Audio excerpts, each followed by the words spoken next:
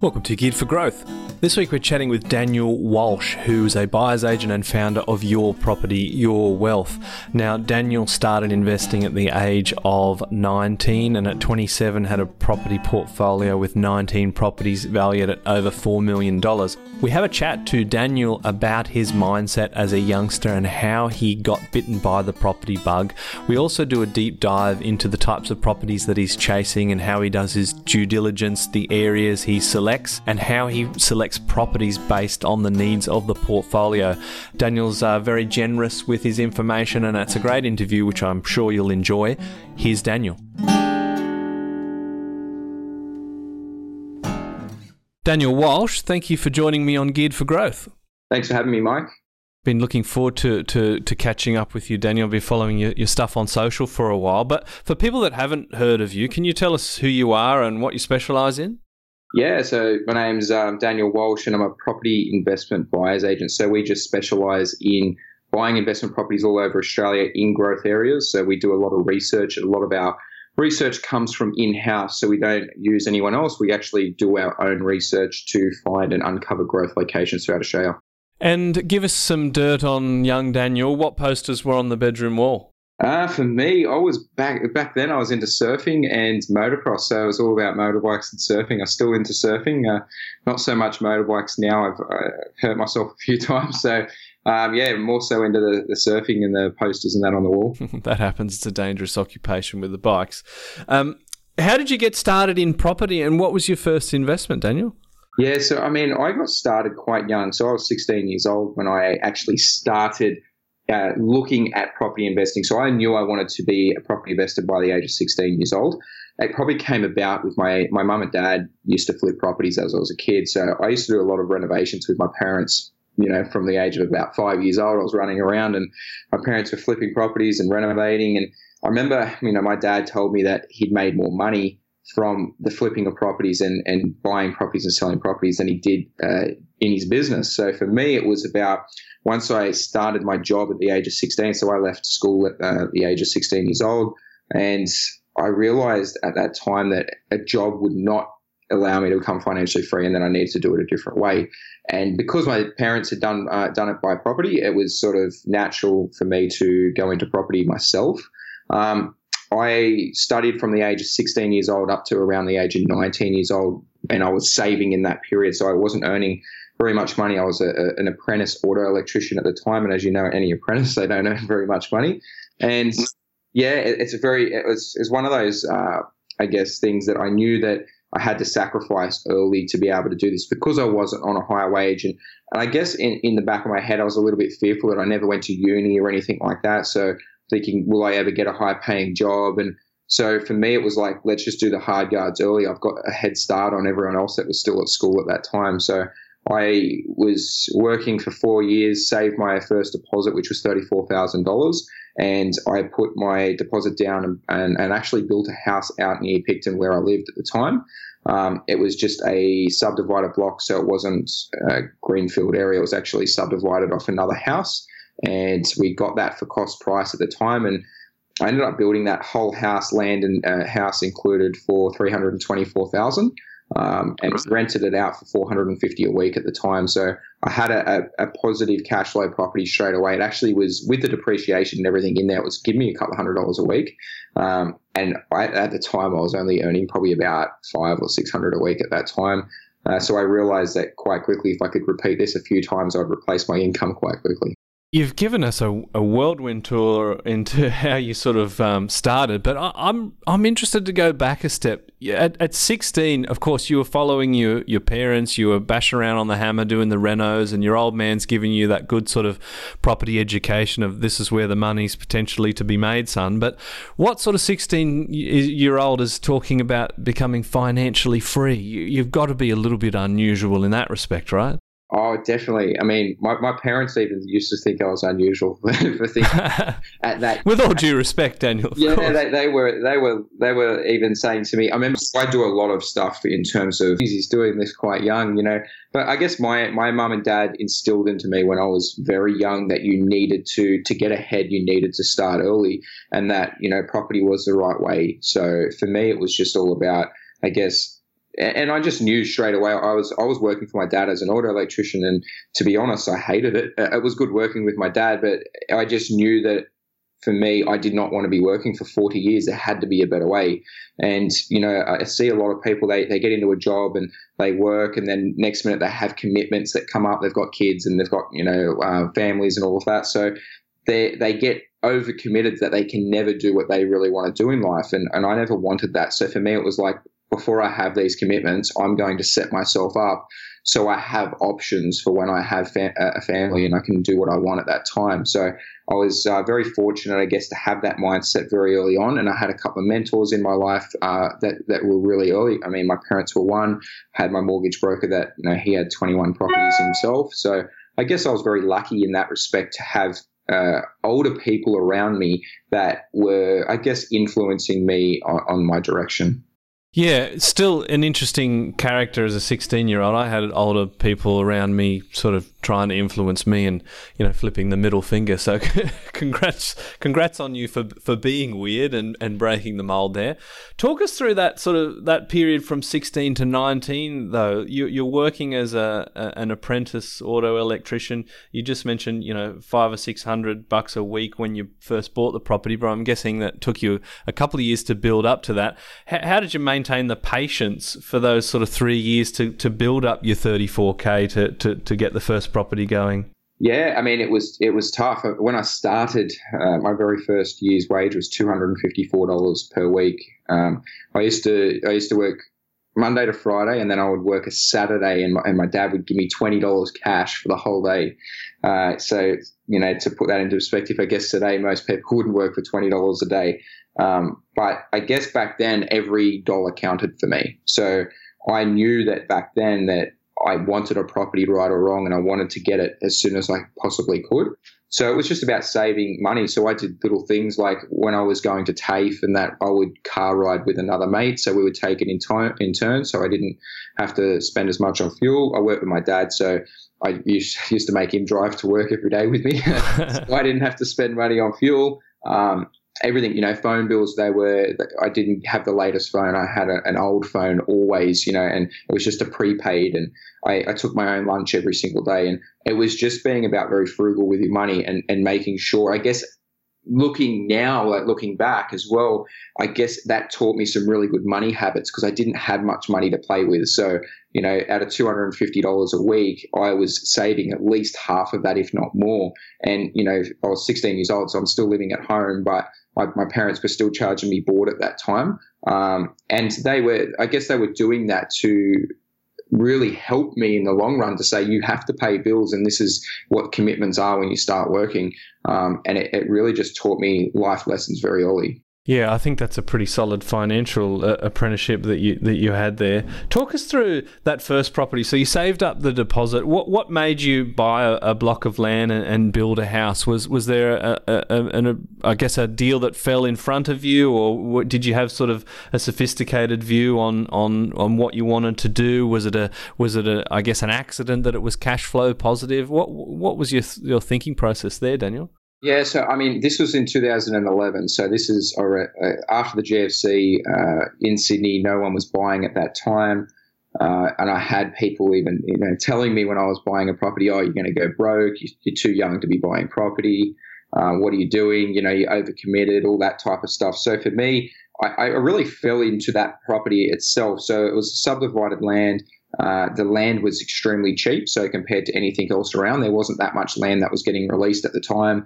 And I thought to myself, well, I did all the numbers and went, okay, I can build this for $320,000.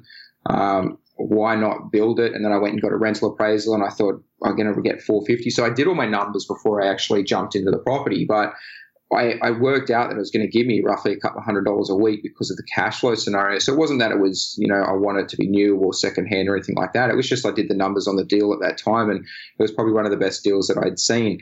I'm not for house and land packages and all of that, and that's why I guess I did it on my own. I built the house on my own. I did the land, everything, the landscaping myself, all for cost price. So it was about, I guess, back then being frugal with my money again and making sure that I get the right property for me first time round. I knew that the first property, if I could get that to grow in value and get the right property, then that would supercharge me into buying more property, which it did quite quickly. And let's talk about your second investment property. I'm interested in the learning that you took away from that when you used the same bank. But can you talk us through what that property was, and then talk about those financing issues against? Yeah. So the property that I bought second, it was actually only a street over from my first one, but it was a mortgagee sale. So the guy actually in 2008 paid $310,000 for the property. In 2012, I bought that property off him for $303,000. So I actually bought it cheaper than what he did. And only about 5 years later, we doubled our money on it. So he would have been kicking himself for that. But what I guess back then, I still didn't have much money. So I actually had to use my first property as security as my second property. Now, when I bought my first property, I bought that with a 5% deposit. So I'm pretty highly leveraged at this time. But I knew that I was young and that I wanted to, I guess, do well in property. And I was willing to take that risk at that time. And I had already done the calculations on the cash flow. So I put 5% deposit down on the first property. I then, that went up in value a bit. I then used it as security for my second property.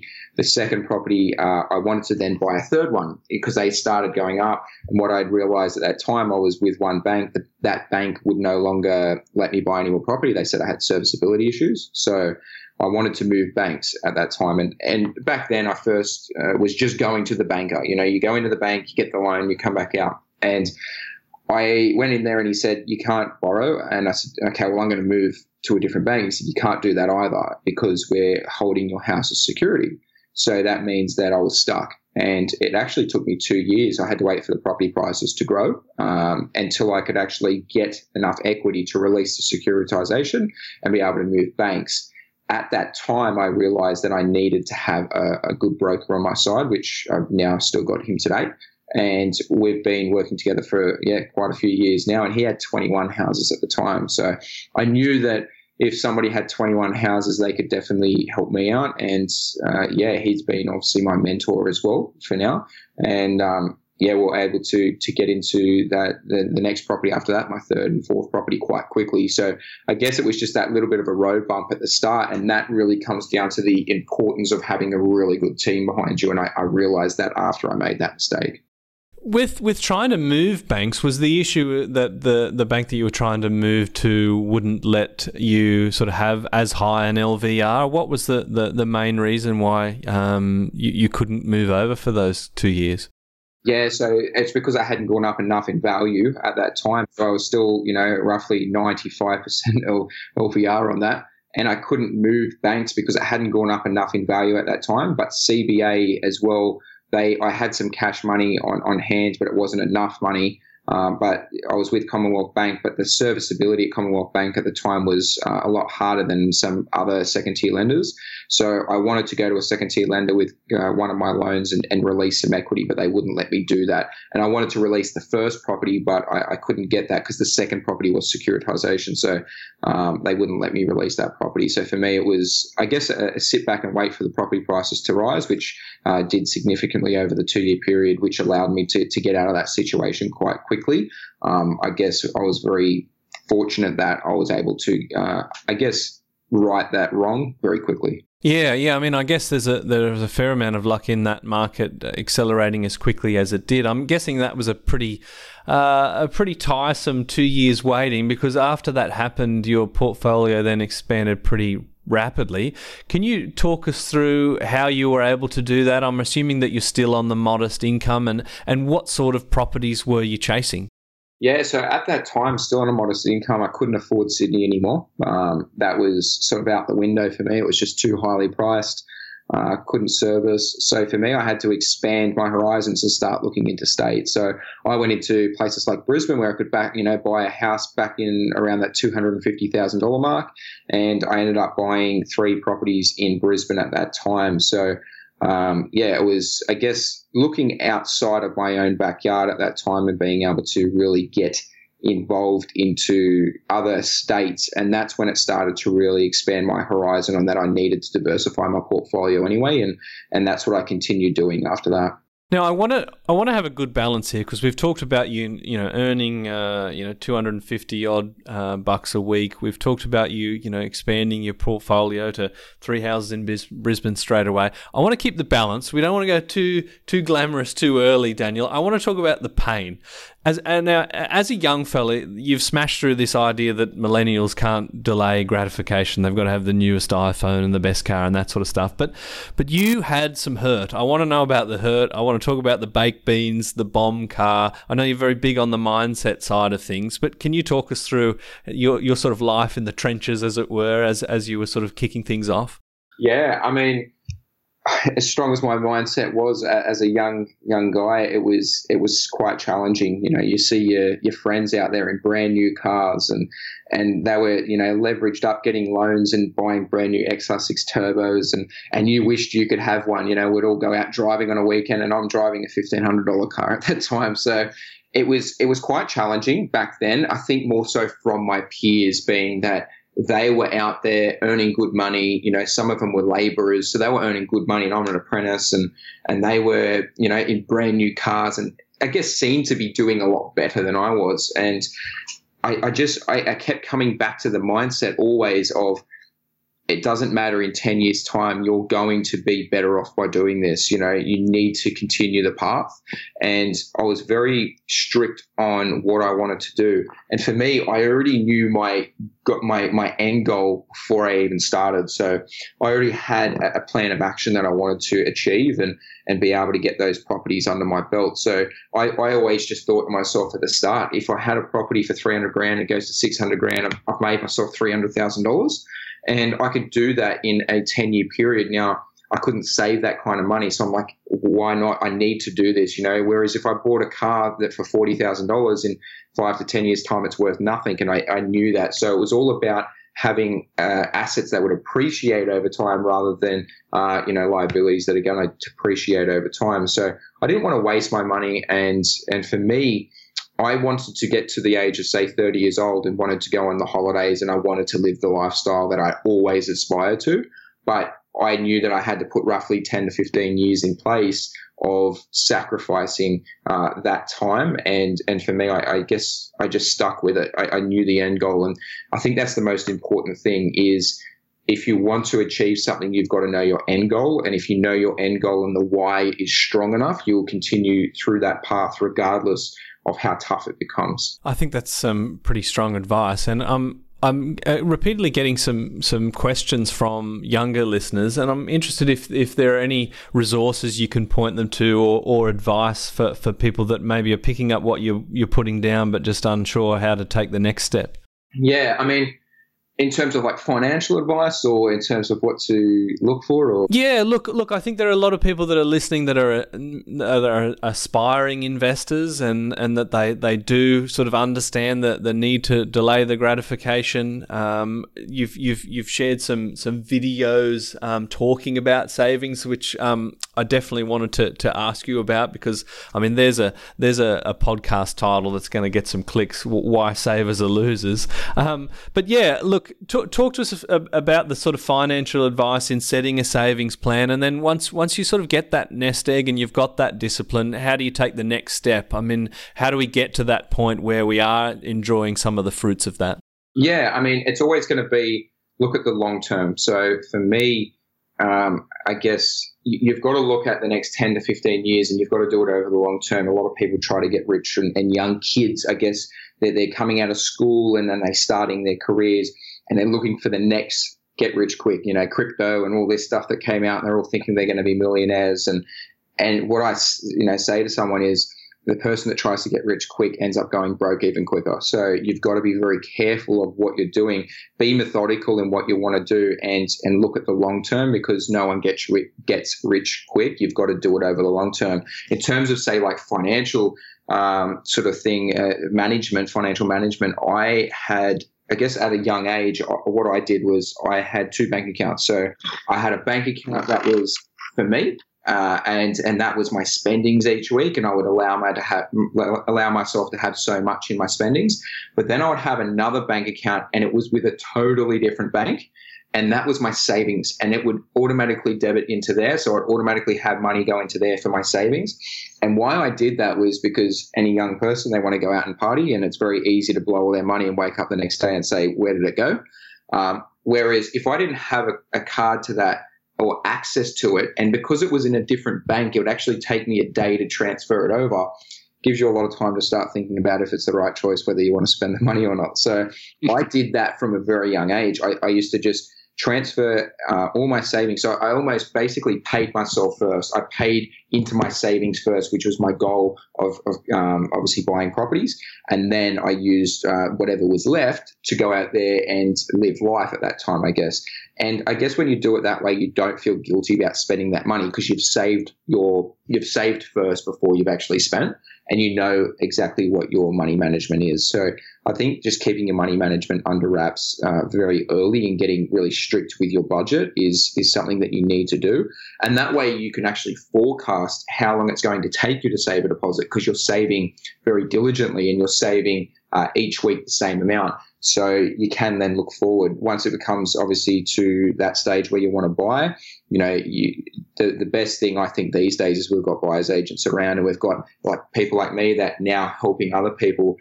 And, you don't have to go through the 10 years of making mistakes now. You can actually leverage someone else's knowledge quite quickly. And a lot of these people, even like myself, I give a lot of free advice out there. I've got ebooks out there. I've got videos out there. I do videos daily. And so you can be well informed as a property investor these days a lot easier than it was, say, 10 years ago. That's some fantastic advice. I really like those saving tips and the separate bank account and the idea that what's left you actually can still blow and have fun. I think that's I think that's pointing people definitely in the right direction. If we can sort of change, demographics to the people that maybe have a couple of properties in the portfolio. I've read a couple of things where you make your sort of property acquisition purchase based around the current capabilities of the portfolio and what it might need or what it might be able to sustain. Can you explain how you sort of select a property based on how it fits within the pool of properties? Yeah, so I guess when I look at someone's situation, if it's myself or my clients, what I normally do is I sit down and first look at their cash flows and see where their cash flows are. Whether they've got high-paying jobs, low-paying jobs, whether their lifestyle is quite high or quite low. And that way we can then determine really what sort of property and yield we need for one. If you don't have much cash flow each week, well, it's going to make more sense to buy something with higher cash flow so that it doesn't drain your lifestyle. Because if you sell out early, well, obviously that's not going to be real good in terms of being able to achieve your goals. So I always look at the client as a whole. And say, what do they need in their portfolio? If they've already got 3 or 4 properties, I would look at the 3 or 4 properties, look at which state they're in, look at what type of dwelling they have, and then see what they don't have in their portfolio. So let's say they bought everything in Brisbane right now, and they had 3 or 4 properties with really high cash flow, and they earned pretty good money, and things were steadily going up for them. I would look at maybe something that's going to be higher capital growth and maybe a little bit lower cash flow because their portfolio could sustain that. So it's all about putting into the portfolio what it doesn't already have. So if you've got really negatively geared properties, well, it doesn't make sense to keep going that way. You want to balance that out with some high cash flow properties.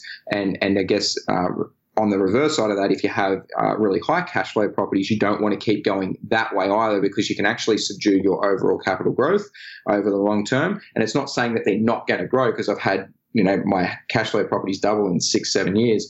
But it's about making sure you diversify your portfolio. So if they're in Brisbane, maybe put some in Victoria or maybe in South Australia or New South Wales or wherever you think at that time that the market's growing. So that comes down to obviously research, but it's really about balancing that portfolio overall. I think not too many property investors balance their portfolio. They keep going in one direction, and if that direction doesn't work out, well, then the whole portfolio doesn't work out. That's a really interesting point, because I was going to ask you, is it by necessity that high cash flow properties can't grow, or that growth properties have a low cash flow? But you've sort of you've tweaked that a little bit to sort of say, well, okay, well maybe you've got high cash flow in southeast Queensland or Brisbane, and it's doing well in a growth point of view, but you're missing out on that diversification. And if you went to Melbourne, the yields just aren't necessarily there, but the growth is. Am I putting the right words in your mouth there, Daniel? I mean, to put it in an example, we had a client that had 3 properties in Brisbane themselves. They earned very good money together. They had high cash flow properties, and as you would know, Brisbane's steadily gone up, but it hasn't broken any records.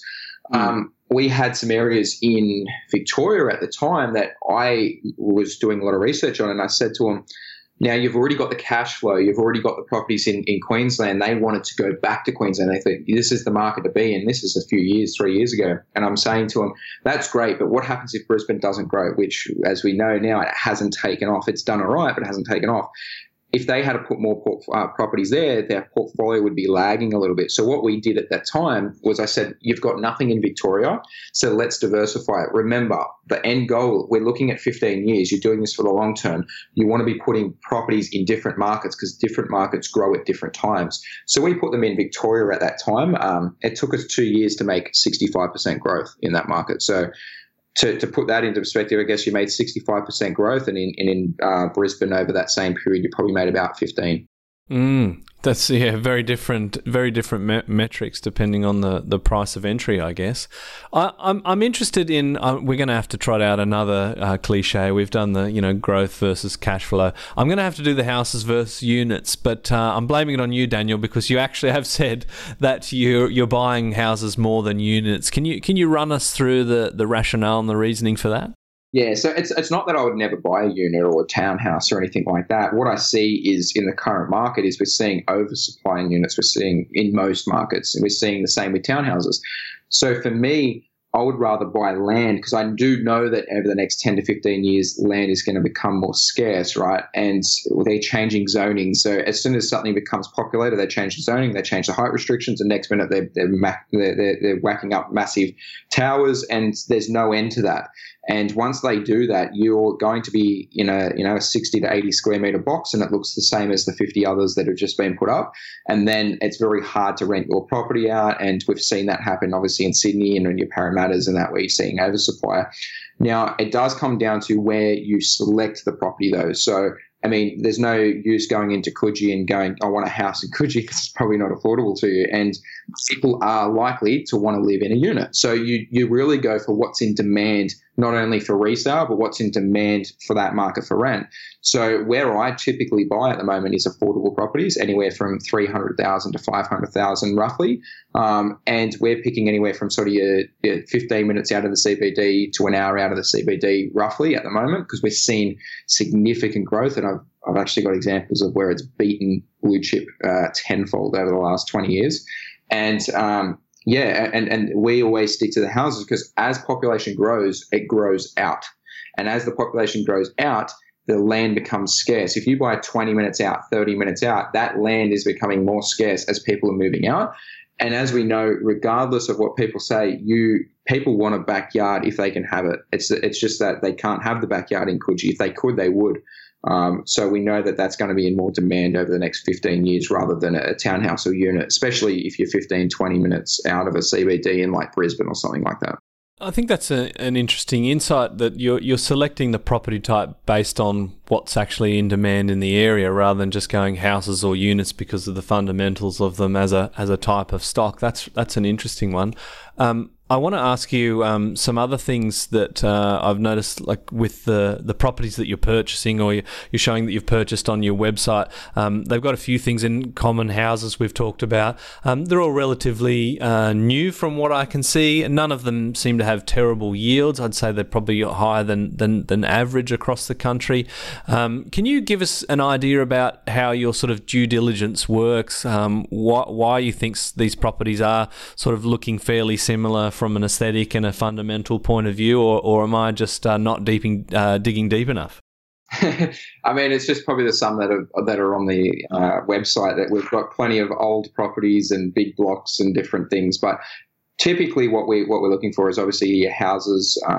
If you buy, it depends on really the client as well and what they're wanting to do with, renovations. And if they don't want renovations, do they want low maintenance? So that comes down to it. With the yield as well, it really, your Victoria yields at the moment, we're only getting roughly 4.5% in Victoria. But we're doing different things with that. So we've got a property that we just put under contract, and it's an old 40-year-old home. We're going to retain the front house. We're going to renovate it, and then we're putting a house. So we're going to build a house down the back of the block. So that's for a different client. The total cost of that will be roughly $1 million. And we're going to receive high capital growth over the next 15 years for that. In terms of, I guess, what we do purchase, it comes down to really the client and what they need in their portfolio. Like I said, higher cash flow or lower. We always look for buying under market value, which is why we don't typically buy a lot of property because we can't find that many properties throughout the year. So I stick to working with 6 clients per month. We're very strict on our 6 client policy. So if we have more than 6, you've got to fall into another month. Reason being is we're trying to find the best property every month for you. And, they don't come up every single day. So we've got one that's a deceased estate and we're about to put an offer on it today, and we'll get that roughly $30,000 under market value. So that'll give them an instant equity, but it's also a property that's near water. So we know that the land's going to be scarce there. It's a 2003 build, so we know it's not too much maintenance. It's just your typical paint and carpet. So I guess what you've got to look at as well, people, especially in Queensland, they go for these, old high-set Queenslanders, but the maintenance side of things is really high on them. And if you don't do the maintenance, you're going to have a property that's going to deteriorate very quickly. So for me, I like to stick to brick homes, unless I'm going to knock it down. So it's always about what's the intent of that property. But if I'm not going to knock it down and I want to hold this for the next 15 years, then I want to buy something that's a brick home and a really good solid land content and something that's going to be in demand for rent. So these brick houses, you might buy a 4-2-2 or something like that. It's going to be appealing for the families that are living in those types of areas. And that way we're going to receive high demand in rent. And that's why we get high yields, often between sort of 5 and 6 and sometimes, up to 6.5% yields in these types of properties. So yeah, that's sort of what we do in terms of looking for properties. But it comes down to anything, what do you want to do with that property is really the goal before you even buy that property. I want to dive in a little bit more on the examples that you've sort of shared. You're normally buying around the 300 to 500K mark, but you sort of shared that case study of someone who's got the house that they're going to sort of subdivide and build on the back, and that's maybe a $1 million play. Is it the case that there's more money to be made at the higher end of the spectrum? I'm guessing that there's less competition when we're talking about some of these more expensive deals, and of course once you sort of if you're a property developer, once you get past the sort of the 3 townhouses into the more units, then arguably there are less players and there's more money to be made. Is that a similar thing with property investing, and does that sort of inform the types of deals that you're looking for if the client's capacity? It really comes down to, I guess, the market in that area. So when we were buying in Victoria, let's say 3 to 4 years ago, I was telling people at that time, and to put that into perspective, I guess, Sydney versus in Melbourne 3 or 4 years ago, I was telling people to stop buying in Sydney 3 or 4 years ago. And that's because they were paying $1 million for a house. So I was looking at that and saying, no, buy affordable. Buy at the moment in Victoria, you can pick up a house for $350,000 with development potential. So we could put the 3 townhouses or 4 townhouses on it. Sometimes we could even retain one of the houses and put a house at the back. But for $350,000, I knew the capacity for that to go for $350,000 up to $700,000 was easy in the next 5 to 10 years because people could still afford it. So even if it goes to $700,000, people could still afford it on the incomes in the area, whereas Sydney, they couldn't do that. So it's really about looking at the whole picture in the research and actually, so you can be, it's going to be $1 million, but this is near water in Victoria. It's really considering, so you can be a house with 650 square meters a block, 6 meter side access for $435,000. It's almost a no-brainer that you're going to make money off that, whether you do the development now or whether you DA it and sell the block off later on. Or even now, there was a lot of different options with that. And even somebody that was wanting something affordable at $435,000, we could have bought that for that client. And if they didn't have the money to do the development, they could have still sat on that property for the next 15 years and done very, very well out of it. So it's all about looking at the potential of the property. But for me, it's also looking about, can we see this property going from where it is today to doubling, and how long will that take? Looking at the incomes in the areas and looking at what's happening in neighbouring suburbs. So Victoria, where we were buying, there was a neighbouring suburb of a $750,000 median house price. and we were buying at 350,000. You could almost see writing on the wall that once the 750,000 becomes unaffordable, it's going to naturally flow onto the suburb with $350,000. And we saw that those houses go from roughly 350 to 550 within a 2-year period. So it was quite quick. I guess that's also another note as well, buying blue chip versus not buying blue chip, I guess, in quotes, where people will think that blue chip will always grow more than something that's not blue chip. I actually debunked that. So I compared it, and I've got a blog that's coming out on it with the exact addresses and everything. And we've got a house in Victoria. We paid $345,000 for it, but in 1998 it was worth $91,000. So it's gone up 6 times. Whereas we did the same analogy with a 2-bedroom red brick unit in Coogee on the water. So it's your blue chip property on the water unit in Coogee, and that had only gone up 3x. So that was $315,000 in 1998. That's what it sold for, and it just recently sold for $825,000, and that was only a couple of months ago. So we 3x'd, or that property 3x'd, whereas this other property in Victoria, which was 40 minutes out of the CBD, 6x'd at that time. That's interesting because from the outside it looks like, well, that Coogee one is a good investment. It's pretty successful. But yeah, obviously the numbers are showing that you've beaten that pretty consistently. You raise an interesting point with say incomes versus house prices. It's an interesting study when you do look at the sort of Sydney versus Brisbane metrics. House prices are obviously far cheaper in Brisbane. The house price to income ratios, I mean, Brisbane, there are a lot of professionals working on similar incomes, or maybe they might be slightly less than Sydney, but there's a lot better affordability. Is that part of the reason why you're looking to Brisbane, or is that sort of an Australia-wide thing? You look at the incomes versus the house price, and you just sort of see where is the obvious way to move? Yeah, I mean, I guess firstly, when we're looking at where we want to purchase, it's going to be state by state first. That will come down to things like what's the wages, what's the economic growth in the area, what's the interstate migration, what's the population growth, what's, you've got to look at all of these, I guess, metrics before you even start looking in an area. You've got to look at the state and how's that state performing. We've noticed that Brisbane is lagging behind, and we've seen that it's been a market where jobs weren't so great over the last 10 years, but we're also seeing now a lot of infrastructure becoming apparent there, and a lot more building, and we're seeing health and education improve over that area. So we're seeing a lot more jobs in that state. So Brisbane itself is getting a lot more high-paying jobs, and people are now able to move, which we saw obviously the net interstate migration, 15,000 were lost in New South Wales last year, and they went to Brisbane or other states, but we would say they've probably gone to Brisbane. We're seeing Brisbane actually overtake Victoria in terms of net interstate migration as well. And why we're seeing that is because it's affordable, and we're seeing a lot of people saying, I don't want to have this $1 million mortgage in Sydney anymore. I can go up and live a easier, better lifestyle on very similar money. It might be a little bit less, but very similar money. And I can do this in Brisbane and knock my mortgage down and have half the mortgage instead of. So that's why we started looking to Brisbane. Then we've got to go into more of a micro, I guess, analogy and look at analysis on what area we're going to buy in and why. That comes down to area research that we do, roughly 20 pages on each council, and it comes down to a select criteria that we look at. So we're looking at things like wages. We're looking at supply and demand. So what's happening in the supply, what's happening on the demand side. We're looking at population growth. We're looking at infrastructure, average annual growth rate. Again, average annual growth rate will not tell you what's going to happen in the future, but it's an indication. If it's already grown significantly, why will it stop growing? That's what I asked the question. And if it hasn't grown, why will it start growing? And that's where Brisbane is at the moment. It hasn't grown yet very, very much since 2009.